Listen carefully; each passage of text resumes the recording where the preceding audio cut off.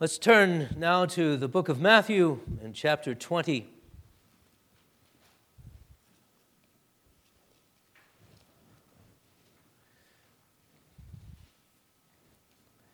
Matthew chapter 20, and we'll read verses 20 through 28. Jesus, we recall, is giving much instruction on discipleship. He's about to enter into Jerusalem for the last time in the week of his passion, and from there to be delivered to men and to God himself for atonement for sin. Matthew 20, verse 20. Then the mother of Zebedee's sons came to him with her sons, kneeling down and asking something from him. And he, that's Jesus, said to her, "What do you wish?" She said to him, "Grant that these two sons of mine," that's James and John, by the way, "grant that these two sons of mine may sit, one on your right hand and the other on the left in your kingdom." But Jesus answered and said, You do not know what you ask. Are you able to drink the cup that I am about to drink and be baptized with the baptism that I am baptized with?"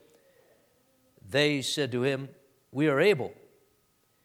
So he said to them, "You will indeed drink my cup and be baptized with the baptism that I am baptized with, but to sit on my right hand and on my left is not mine to give, but it is for those for whom it is prepared by my Father." When the 10 heard it, the other disciples, they were greatly displeased with the two brothers.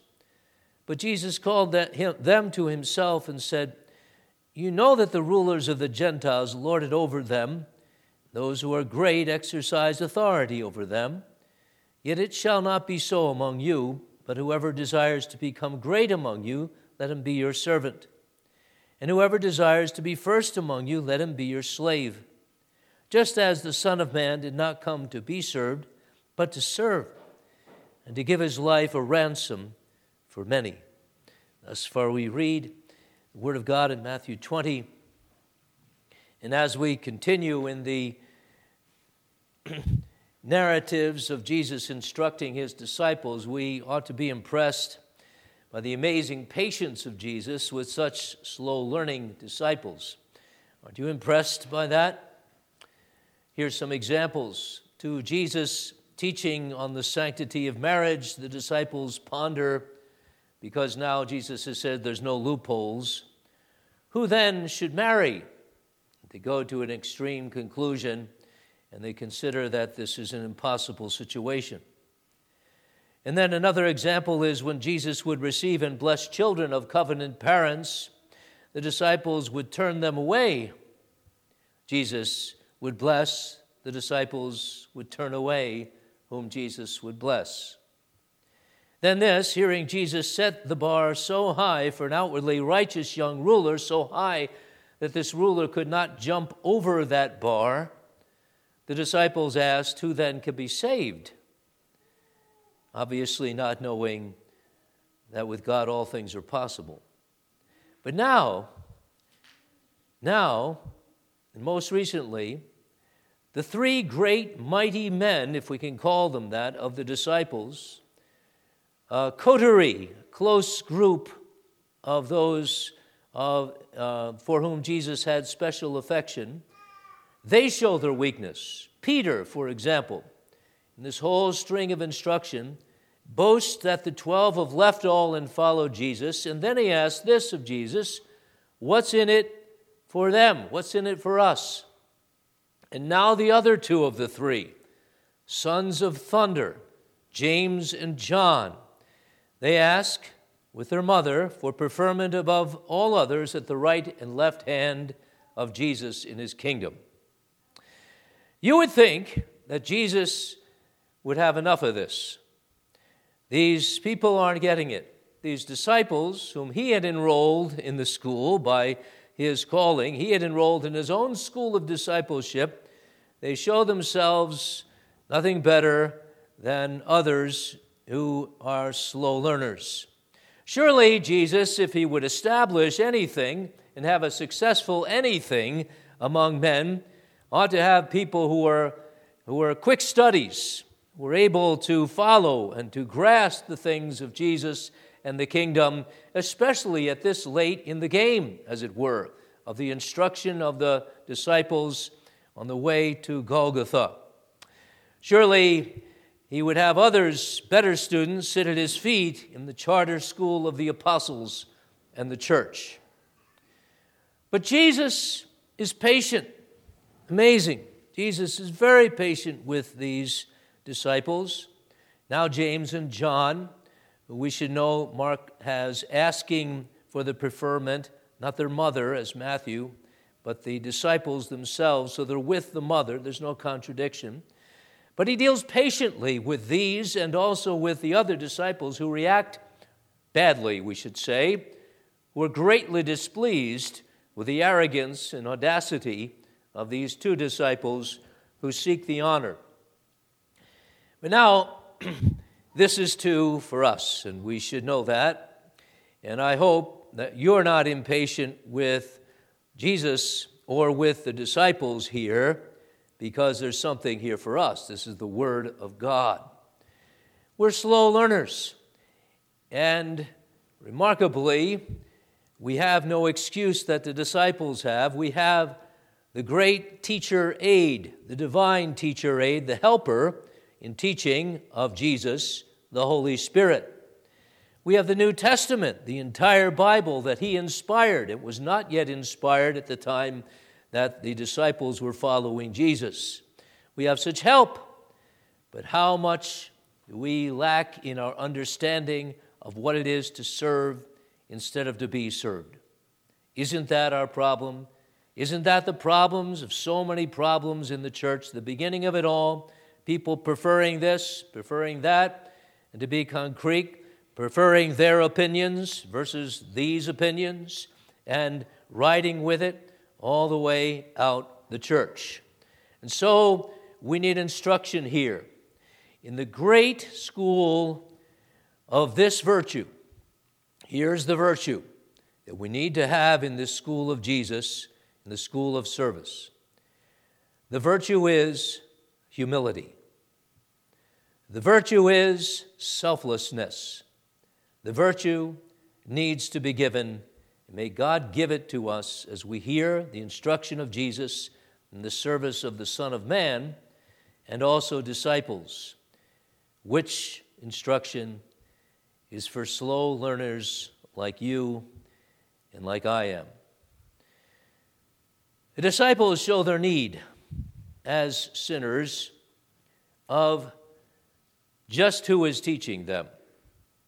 They need Jesus, who reveals himself here as a servant of Jehovah, a servant of men, a servant who will suffer and die and give his ransom, ransom for many.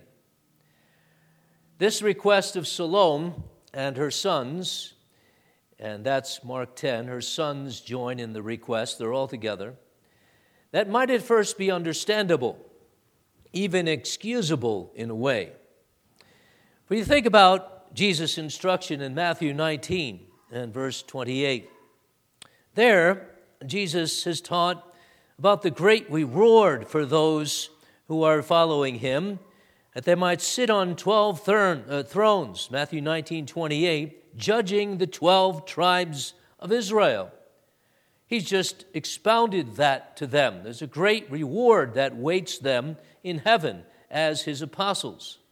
And so you might think it a natural thing that Salome, the mother of these James and John, outstanding in the church, would seek their preferment in thinking that Jesus' death and resurrection are imminent. They're just about to happen, and that was the case. It might be natural to expect that some would step forward with a request that might have been on the minds of the other disciples. Salome herself, James and John's mother, in the second place, and this we might say is an understandable reason why she would go to Jesus. Salome herself might have been closely related to Jesus.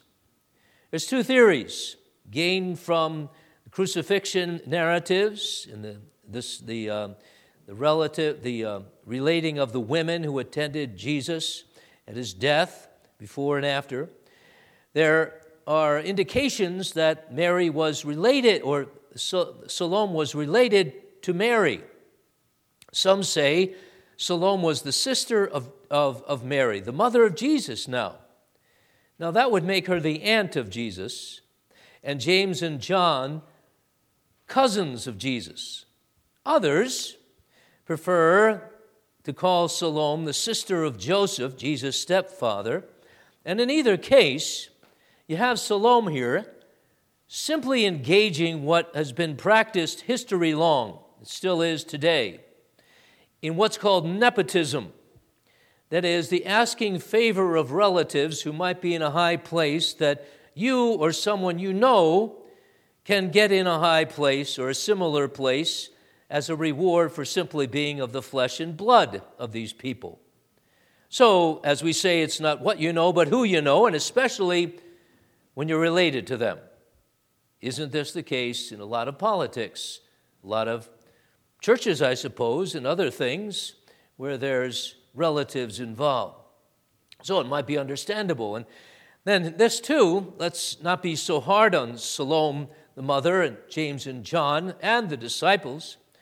They didn't yet have the Spirit poured out in their hearts, of which we saw was the case in the Acts church, the book of Acts church, post-crucifixion, resurrection, and Pentecost. They didn't have, therefore, the writing of the New Testament, the writing of the law upon their hearts. They didn't know the new covenant way. They didn't know about this Jesus as the Holy Spirit alone could teach them of his person and work and the gospel and the grace and the kingdom of Jesus. They couldn't know that near as much as we do. All these things make it somewhat understandable. I say somewhat, but at bottom we need to see this as sin. No mistake about it. And the sin is the exact opposite of what Jesus was looking for, of course, among his disciples, the sin of pride. Pride on Salome's part, pride on the part of James and John, seeking to be great and first, to have the preeminence among all the other disciples. That's why the lesson later on about what you should do if you want to be great in the kingdom, or first in the kingdom. Pride has no place in the kingdom of heaven. And this, at the same time that one would elevate himself or herself, shows a contempt of others, a looking down the nose at them. And this is exactly how the other disciples took it. They must have heard this request, gotten to them somehow, and that fomented division and anger. They were terribly displeased. There was a ruckus being caused, and if Jesus hadn't put out the fire, a great conflagration would have erupted, and the congregation of disciples would have been divided irreparably. And thus, the sin right before them was that the learners were shifting the focus from the teacher, and the sinners were shifting focus from the Savior onto themselves. That's what sin always is.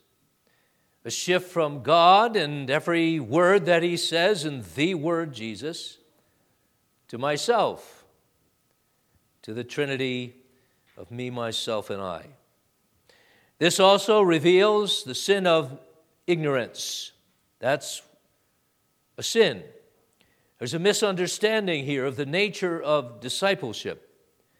There's a misunderstanding of the cross of Christ as what he needs to die on if anyone's going to enter the kingdom, and of the necessity of their bearing their own cross if they would receive the reward of grace through faith. So they're missing something. They're going right for the glory. Oh, they are. And they're missing the way to glory, the suffering of Christ and their own suffering, if they would be true disciples. So they have a zeal. They have a zeal. And we should not miss the possibility that they might have something good in their motives besides pride. After all, they're thinking it an honor to be at the right hand and left hand of Jesus. That would mean in similar places of power, but at least Jesus is in the middle, and Jesus has it all, and he's the one who is the preeminent one in their thinking, and they're honoring him because they're thinking that he could give them that position because they were believing in him at least somewhat. But after all, this is not with knowledge, the knowledge that they need of God and sin and of themselves and of grace. In fact, as one commentator has quipped, these ones, James and John, know not what they ask. And when Jesus asked them a question, are you able to drink the cup I'm going to drink and be baptized with the baptism I am to be baptized with? When he asks them that question, they know not what they answer. They're not knowing the right questions. They're not knowing the right answers. Just about the state of human beings all over the map. And human beings all over the map in the church, all over the map. So these men are sinners, oh yes, to be sure, and their mother, and the rest of the 12 who respond indignantly to the audacious request. And by the way, those disciples who are so, they think, righteously indignant at this request, this effrontery of two, were not angry, probably, because they had never thought of the same honor for themselves.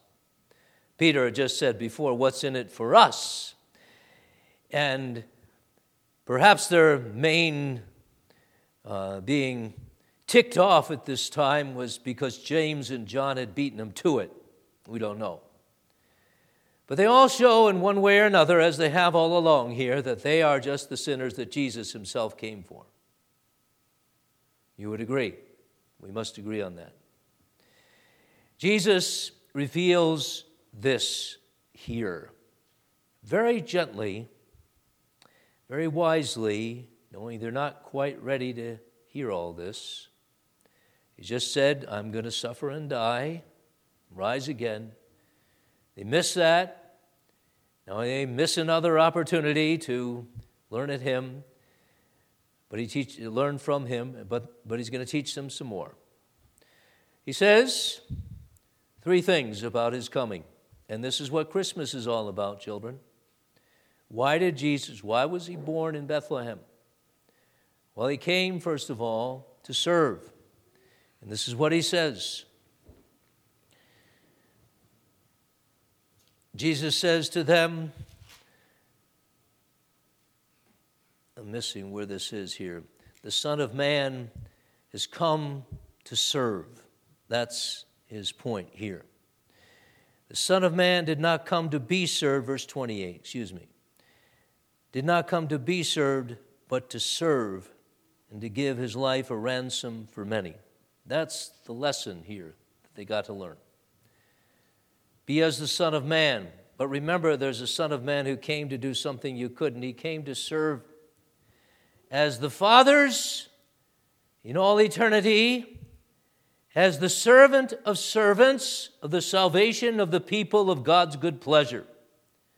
Jesus reveals here in this amazing, almighty text that he's the servant that God had ever had in mind, the servant who will give his life a ransom for many. I'm speaking here of the fact that Jesus is speaking to them of the fact that he is the servant of the Lord of whom Isaiah speaks. Isaiah chapter 42, for example. There are many servant of the Lord passages here that speak of Jacob and Israel as servants, but especially focus on the Christ as the servant of Jehovah's covenant. Isaiah 42, behold my servant whom I uphold, my elect one in whom my soul delights. I have put my spirit upon him. He will bring forth justice to the Gentiles. He will not cry out, nor raise his voice, nor cause his voice to be heard in the street. A bruised reed he will not break, and smoking flax he will not quench. He will bring forth justice for truth. He will not fail nor be discouraged till he has established justice in the earth, and the coastlands shall wait for his law.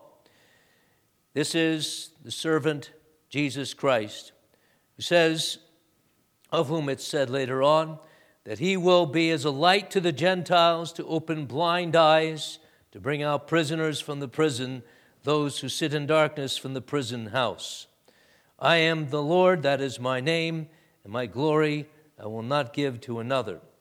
Jesus comes as this servant Messiah. I have come not to be served, not to gain some kind of merely personal honor for myself, but I'm come to serve the Father, to save the elect of God. That leads to this. He came to suffer. You want to know what Christmas is all about? The cuddly babe in Bethlehem's manger. He is born to die.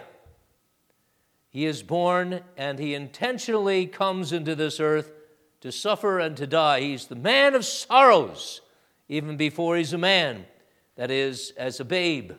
The man of sorrows, of whom the prophet speaks as well. He comes to serve in the way of suffering, to drink a cup of suffering. That's what he alludes to here, given to him of the Father. That is, to experience the suffering that God has ordained for him, at the hands of men not only, but the hands of the Father, who will vent his wrath on the one who comes to bear the sin of many. He will experience the pain and anguish of the crucifixion. He will drain the cup, drink the dregs. He asks in the garden later on, just 4 nights hence, the Garden of Gethsemane, Father, if it's possible, let this cup pass from me. It's such an awesome, daunting future ahead of him, this drinking of the cup of the wrath of God. He can hardly take it in his humanity. He's not resisting the will of God here, but the pain of being an outcast who loves the Father and whom the Father loves. This is almost the limits of the endurance of Jesus in his humanity, to endure that hell reserved for sinners. And yet he says there's a cup he has. This cup is also symbolized or mentioned as a baptism. They're very closely related, the drinking of the cup and the baptism that he will be baptized with. This is the initiation, symbolized by the water of baptism as a sacred submersion, symbolizing his now completely taken into the cause of God's covenant for the sake of representing the salvation of God and accomplishing it. It's given that formal testimony here of covenantal right, showing that he is of God. He is of God's part. He came to suffer, and it's not a mistake. It's not merely at the hands of men. It's a divine thing. It's a mission of God thing. And then he came, and he comes to suffer, to pay the ransom price, as he says, to ransom, give his life a ransom for many. Here Jesus uses a word that's used nowhere else in the New Testament, payment of a price. It's the payment that was used, the word lutron, for the purchase of slaves. Jesus comes to set the prisoners free, the prisoners in the prison house of sin, in the slavery of sin, the guilt and the bondage of sin and the death of sin in that cell, that dark, damp cell where there is no life, there is no freedom, there is no ability, desire to serve God. Someone must set the captives free, and this has to be a ransom price, not paid to the devil. He's worth no honor such as that, but to the Father. And so the Father, who set the price, and the price is the blood of the Lamb, nothing less will do, is paid that price by the death of Jesus' blood. As Peter says, the precious blood of the Lamb worth more than gold and silver.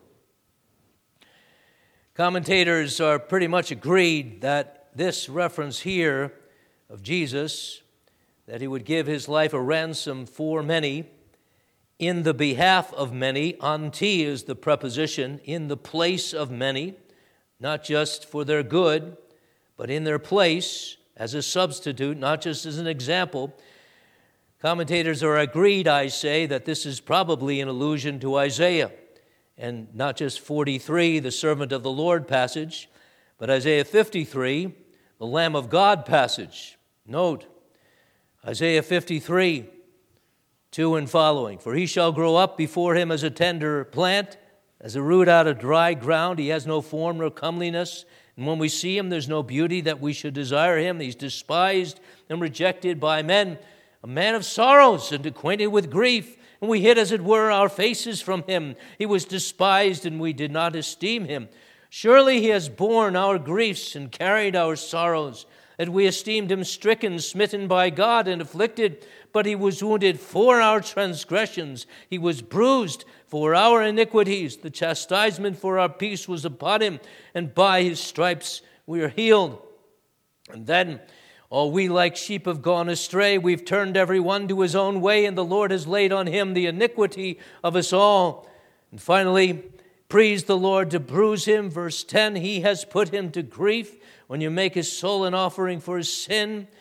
And finally, the last verse, therefore I will divide him a portion with the great. He shall divide the spoil with the strong, because he poured out his soul unto death, and he was numbered with the transgressors.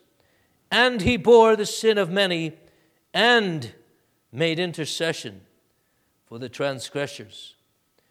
Marvelous, almighty text, the atonement of the Savior. This is what Jesus says here.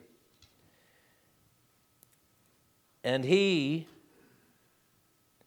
uses this in the occasion to instruct the disciples on their own service. This is a remarkable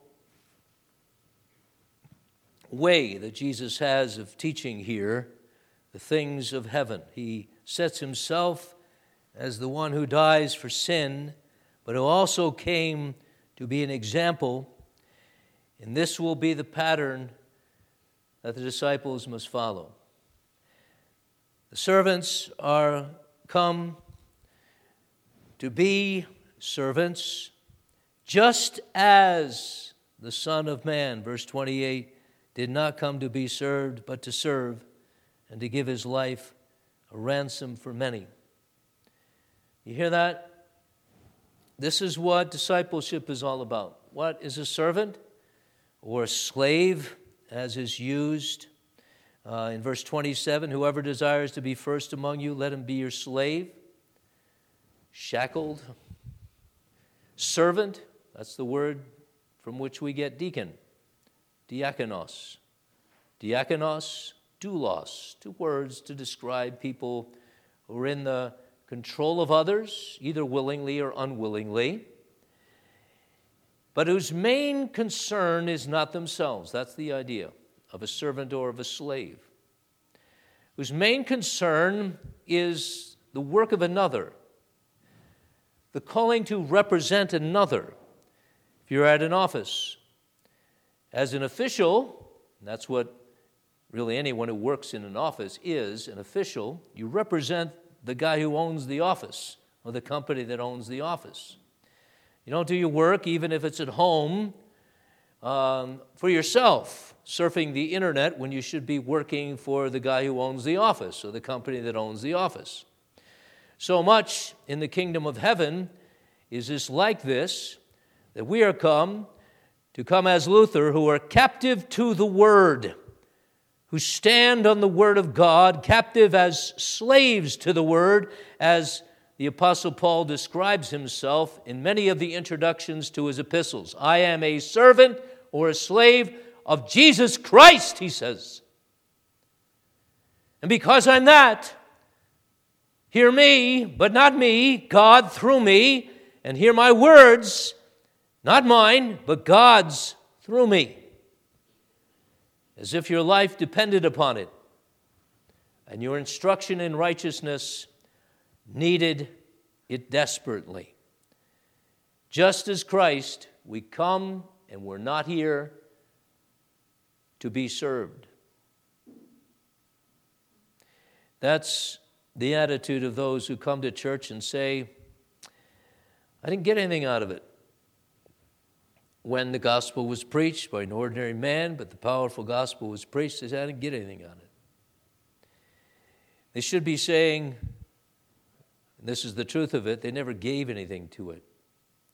They never gave their ears to hear what God would do through the miracle of the preaching of the Word of God. Jesus said to the disciples, look at them here. Look at them here. Self-serving, seeking their honor. He said of the disciples to Jesus, those who hear you, hear me.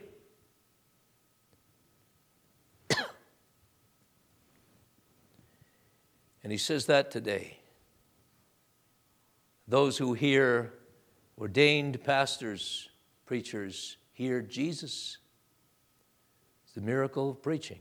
Faith comes that way. Things invisible are established like the kingdom in hearts. That comes that way. That's established that way. Sinners are brought to tears of repentance and to faith. And the preacher says, repent and believe.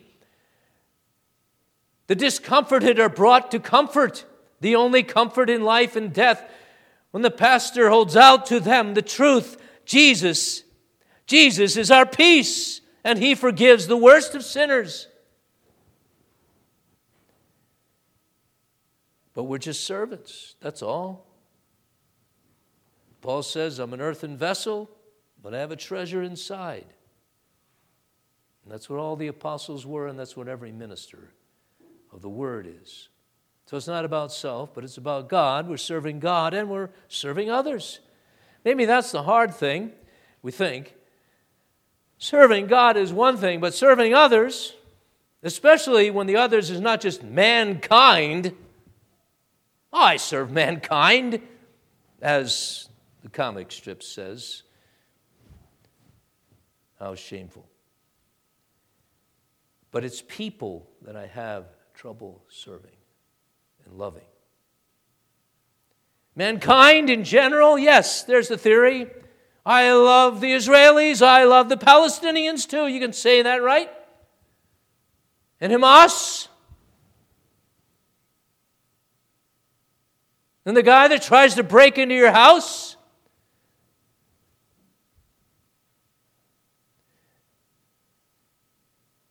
Really? Shoot, then think later, I suppose. It's what we all think about. The innate desire to survive comes in. Worse, the innate pride to be above if others serve you. That always is there. Servants, to suffer. Now, here we have some intriguing words of Jesus. Salome and the two disciples, James and John, with her, they ask, grant that these two sons of mine may sit on your right hand, one of them, and the other on your left in your kingdom. Mark is even more drastic and outlandish. For it says there that the two disciples, where is that? Oh, the two disciples, James and John, sons of Zebedee, verse 35, they came to him saying, Teacher, we want you to do for us whatever we ask. That's what they said there. And it turns out, whatever they wanted to get from him, it was the same thing that Matthew records. Grant us that we may sit one on your right hand and the other on your left in your glory. So they're asking for the same thing, but they preface the whole conversation with Jesus as kind of an insistence that he would grant them whatever they ask. Isn't that amazing? And so Jesus right away says, you don't know what you're asking. That's the first thing he says. and then asked them rather rhetorically, not thinking they would dare to say yes to this, "Are you able to drink the cup that I'm about to drink and be baptized with the baptism that I'm baptized with?" And look what they said to him right away. It's a quick answer. That's a scary answer. A quick answer to such a question. "Are you able to drink the cup that I'm about to drink and be baptized with the baptism that I'm baptized with? Are you able to die on the cross for sins? Are you able to go to hell and live?" That's what he's talking about here. And they say, "Sure." Wow. But then Jesus says, "You will indeed drink my cup and be baptized with the baptism that I'm baptized with." That's what he says. "But to sit on my right hand and on my left is not for me to give, mine to give, but it's for those for whom it's prepared by my Father." Now, Jesus at this point, and I'm going to leave with it after I make a couple of comments here, when he says to sit on my right hand and on my left, it's not mine to give, but it's for those whom it's prepared for my Father. Jesus shifts the focus from himself, whom the disciples are thinking a mere man who metes out rewards in an earthly kingdom, to his Father in heaven, just like he did to the rich young ruler who said, "Good master," he said, "Why do you call me good? There's none good but one, that is God." And Jesus is not saying there, "I'm not God and I'm not good," nor is he saying here that I'm not the judge and through me God's going to give rewards out in places of honor in the kingdom. Oh, he is the judge, all right. But he wants these people to deal with God in Jesus and not just Jesus, who's one of their buddies, their cronies, and maybe their cousin. And that's all he says about the glory part. But he says other things about the suffering part that is for the instruction of these disciples and us for the rest of this sermon. We said that just as Jesus came to serve and not to be served, that's what we're to do. But Jesus says here, we're also to suffer, and even with a suffering that's drinking his own cup, "You will indeed drink my cup," verse 23, "and be baptized with the baptism that I'm baptized with." What's he talking about here? Clearly, the cup he drinks is the cup of the suffering, the wrath of God, and all of the other ignominy, the base reproach that's heaped upon him by men. And clearly that's the same as his baptism, this inauguration into these hellish agonies and so on. How can it be that Jesus says, "You're right. You will indeed drink my cup and be baptized with the baptism that I'm baptized with"? Well, we know this. It's just as Jesus says. Now we have to understand it. And the first thing it cannot be is that these disciples, James and John and whoever, will atone for sin, that they will suffer the wrath of God. That's Jesus alone. Jesus is made sin for us, that he might be made the righteousness of God for us, and we might be righteous in him. There's nothing we can do to atone for sin. We're the sinners who need atonement. So what does it mean? Oh, beloved, I find here profound instruction on the profound instruction elsewhere that the Bible says that we are participants in Jesus' death and in his life. Jesus, who is our representative, dies for us, and in his dying for us, and then is giving us faith to join us to him, gives us to participate somehow in his own crucifixion and then in his own resurrection. So as Paul says, as Jesus died to sin, so we by faith die to sin. It has no more staying, domineering, enslaving power over us. And we suffer for that participation in Jesus crucifixion. We suffer for that. We suffer the loss of our self. Our self is crucified. The world crucifies us as well. You belong to Jesus, away with you, up on a cross. Paul says that in Galatians 6:14. God forbid that I should glory save in the cross of our Lord Jesus Christ, by whom the world is crucified to me, and I to the world. There's a double crucifixion because of the crucifixion of the one. We hate the world, we put it up on a cross. It hates us, it puts us up on a cross. There's this mutual antagonism, unfriendliness, enmity between those on the side of God and those not. There's a beauty to this. Jesus saying, you're going to drink my cup, you will, and be baptized with my baptism. You're going to be a participant in that. And by this, you're going to show that my death is worth dying for. My life is worth living for. I am the Savior. That's what the idea. And James, in fact, did do that. He was the first martyr. Acts 12, verse 2. First martyr was James. John was the one apostle of whom we don't know that he died as a martyr.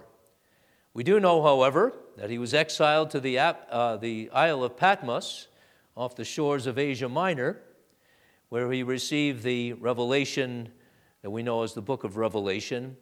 But there he was suffering for the tribulation in Jesus, he says in Revelation 1, verse 9. Now this is a text, or this is a concept, beloved, that's deep, very deep, but it's at the heart of what our life is all about. Romans 8:17 speaks of it too.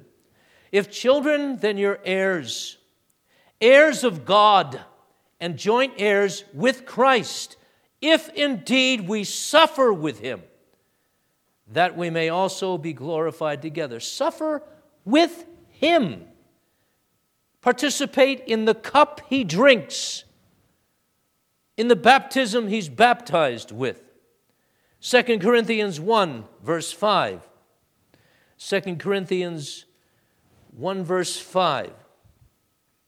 For as the sufferings of Christ abound in us, so our consolation also abounds through Christ. And 2 Corinthians 4, verse 10. We're always carrying about in the body the dying of the Lord Jesus, that the life of Jesus also may be manifest in our body. Now speaking, he is specifically there of apostles, but go on to Philippians 3 and verse 10. And you read this.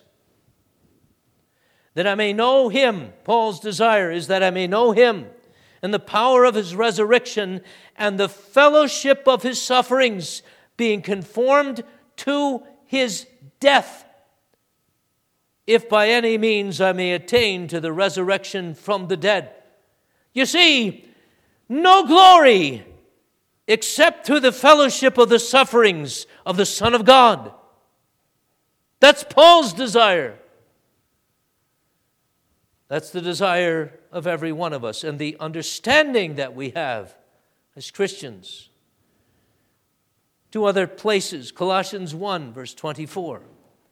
I now rejoice in my sufferings for you and fill up in my flesh what is lacking in the afflictions of Christ. What is lacking in the afflictions of Christ? For the sake of his body, which is the church. There's something lacking. Christ's death for atonement is the singular death, the one for once for all death. Hebrews makes that clear. But there's something of the participants in the death that has to be brought out as well.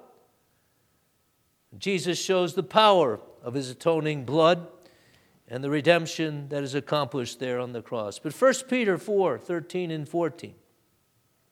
Rejoice to the extent that you partake of Christ's sufferings, that when his glory is revealed, you may also be glad with exceeding joy. If you are reproached for the name of Christ, blessed are you, for the Spirit of glory and of God rests upon you. If you are reproached for the name of Christ, blessed are you, for the Spirit of glory and of God rests upon you. Dear flock, you are blessed indeed. Drinking the cup is never easy. Being a Christian is never easy. It's this way of following the Lamb wherever he goes via the cross. So we are servants like he are. We suffer in some capacity as members of his body. We don't atone, but that's a powerful thing.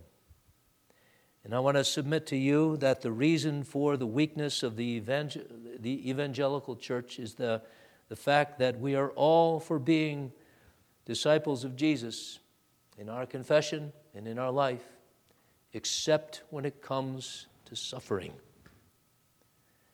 We want something, as we'll see presently, of glory like now, and a quick Christianity and a quick success. And that's what James and John represent. The tendency of us all is want the glory. Want the glory. But when we suffer with Christ, this is powerful. It's not atoning, but it's a powerful way to show forth the praises of the Son of Man who's worth living for and dying for. You know, if a religion is not worth living for, it's not worth dying for. If it's not worth dying for, it's not worth living for. What about your religion and your Redeemer you say is Jesus? Is he worth living for and dying for and dying for and living for?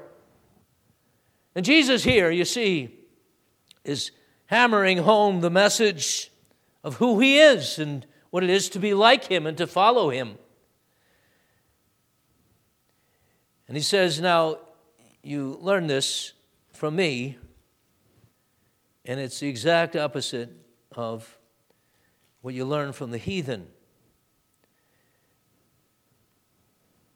Verse 25, Jesus calls the disciples to himself and said, you know the rulers of the Gentiles lord it over them. Those who are great among the Gentiles exercise authority over them. Yet it shall not be so among you. But whoever desires to become great among you, let him be your servant. Whoever desires to be first among you, let him be your slave.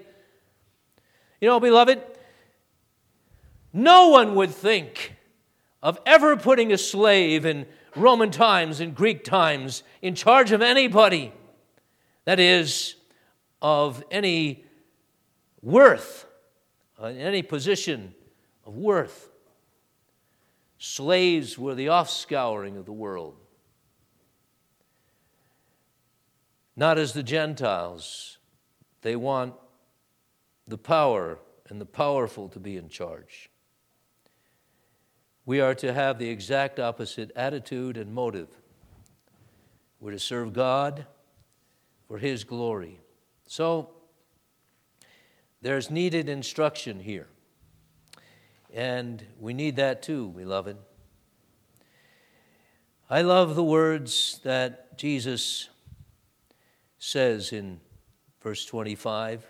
You have these disciples with their mother. And here they are with all kinds of mixed motives, and it's bad news. We want to be with you, Jesus. We want in on this kingdom that you're establishing. We're investing here. We want to be triple partners. That's basically what they're saying. And the disciples are incensed for whatever reason. There's a church split coming. Pride is at the bottom of it, of course it is. Jesus won't have it. Look what he does in verse 25.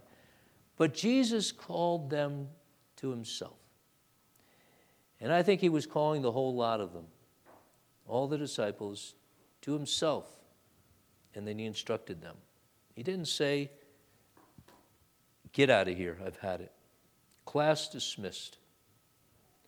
You haven't learned this lesson of discipleship up to now, and you're never going to learn it. I give up. I'm going somewhere else. Maybe I'm going to another planet. They're people who are naturally righteous. Somebody ready for me.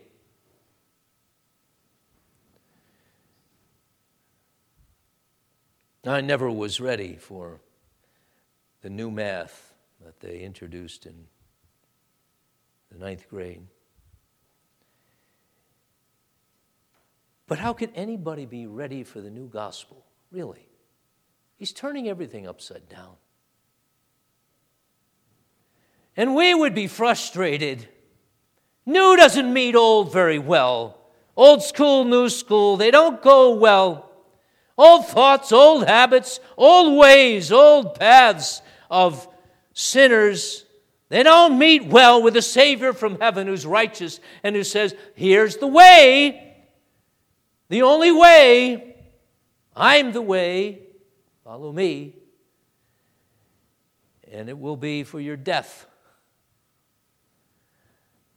And you're being despised.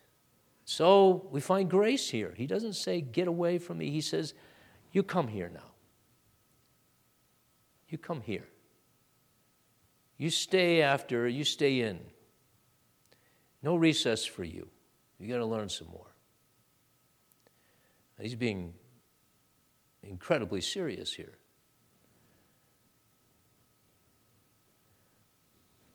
The disciples needed to learn here what we all need to learn. When he says, if you're going to be great, let him be your servant. Anybody's going to be great, let him be your servant. Whoever desires to be first among you, let him be your slave. Just like me. What Jesus is doing is very humbly, wisely, turning them from themselves. It's always a good thing. From our pettiness and our pride to himself. To himself.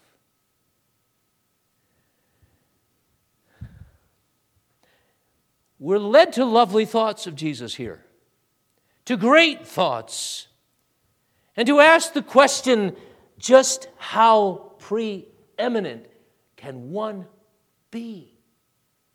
Here we are, we thought we were great.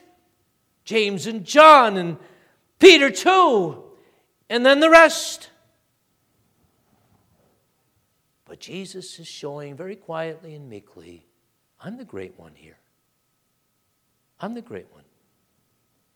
And they needed to learn what's to be great and first in the kingdom, and that this is only through bearing the cross, his bearing the cross, and then our denying ourselves, and that we're going to learn these things in the doing, that is in the suffering. But the disciples are very slow.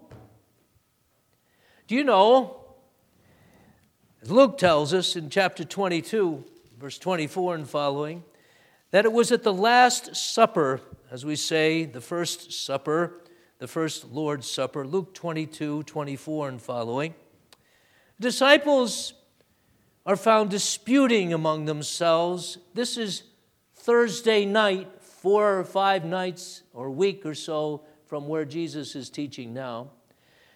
They're disputing among themselves as to which of them should be considered the greatest.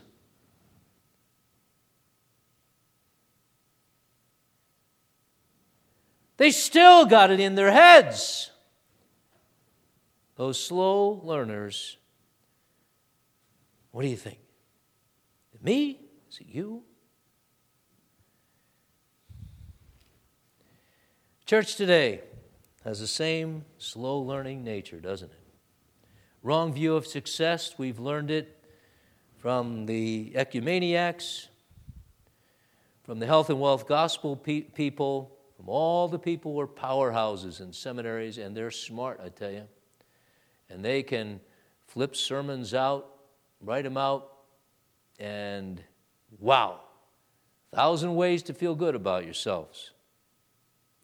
If you have a problem, just press the delete button, they'll say. They're up to snuff. Take control of your life.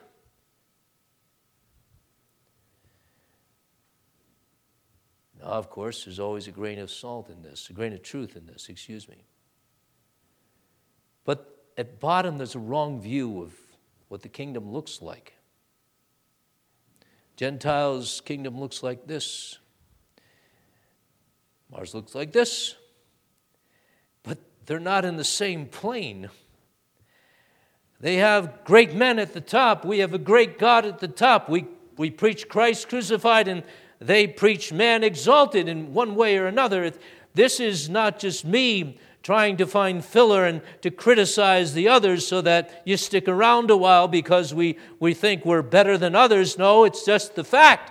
And here it is. It's proven. These disciples, they don't get it.